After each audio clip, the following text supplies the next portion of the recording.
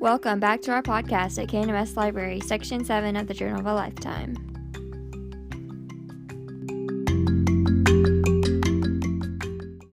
This is the first time I'm picking up my journal in a long while. Several years to be exact. I had to stop writing. Each time I clicked the pen and move it towards the paper, I'd break down. I thought about dumping the journal, but Gramps wouldn't have wanted that. This was his legacy as much as it was mine. I had to show him that I'm good for keeping my word, keeping a promise I made to him when I was 12. The days run so much longer now that he's gone. I've adjusted to life without him as much as I possibly can, but I still have those moments where I swear he's still outside mowing the lawn. I know it's my neighbor firing up his lawnmower, but that's just my mind playing tricks on me. I've been living on Grandpa's pension since I was his dependent. I needed it since there's no way I can focus on a job. The road to healing took much longer than I anticipated. When my grandmother died, it was different. I still had Gramps. Now, I have no one. I have to get a grasp on life and get back on the saddle. It's time to leave the frivolous things behind, which include playing baseball. Those days were long gone. I'm 22 years old and I had to get on with my life and get going with something else. I turned an application into the Blamain Mine Corporation, which had a site located right in Mitchell. As it turns out, they responded to me fairly quickly and wanted me to start right away. Mining was as good a career choice as any, I suppose. I remember Grandpa telling me I should be a funeral director because I never run out of customers. That was so morbid. Who wants to look at dead bodies all the time and have to put a straight face on and comfort the grieving families who are hurting? The pastor who directed the burial of Gramps had a hard enough time trying to console me.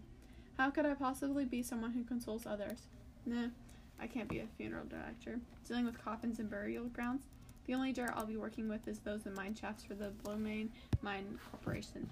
You could say I'm a little excited about the job. I definitely consider it a fresh start in a real job, a man's job, where you can get dirty and filthy with not worrying about getting your clothes washed right away. I don't even have to pay for my clothing.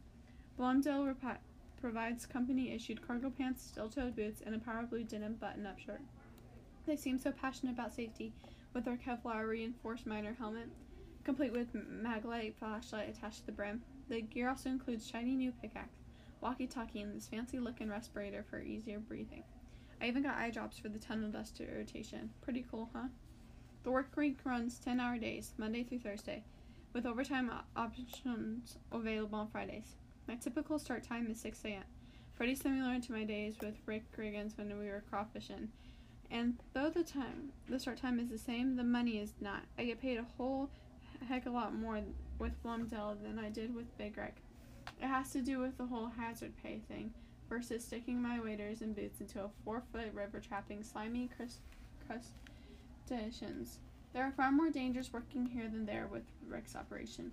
So many more things that can go wrong down here. Cave-ins, explosions, suffocation, you name it.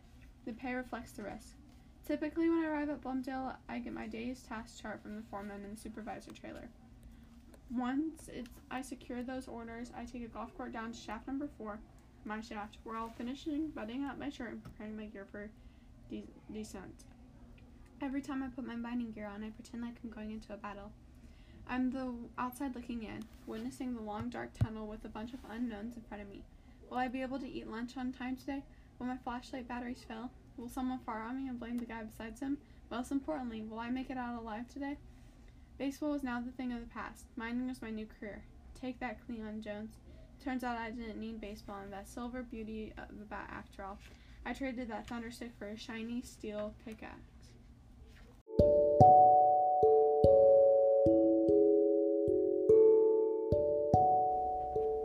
Thanks for watching. Tune in next time for Section 8 of the Journal of a Lifetime.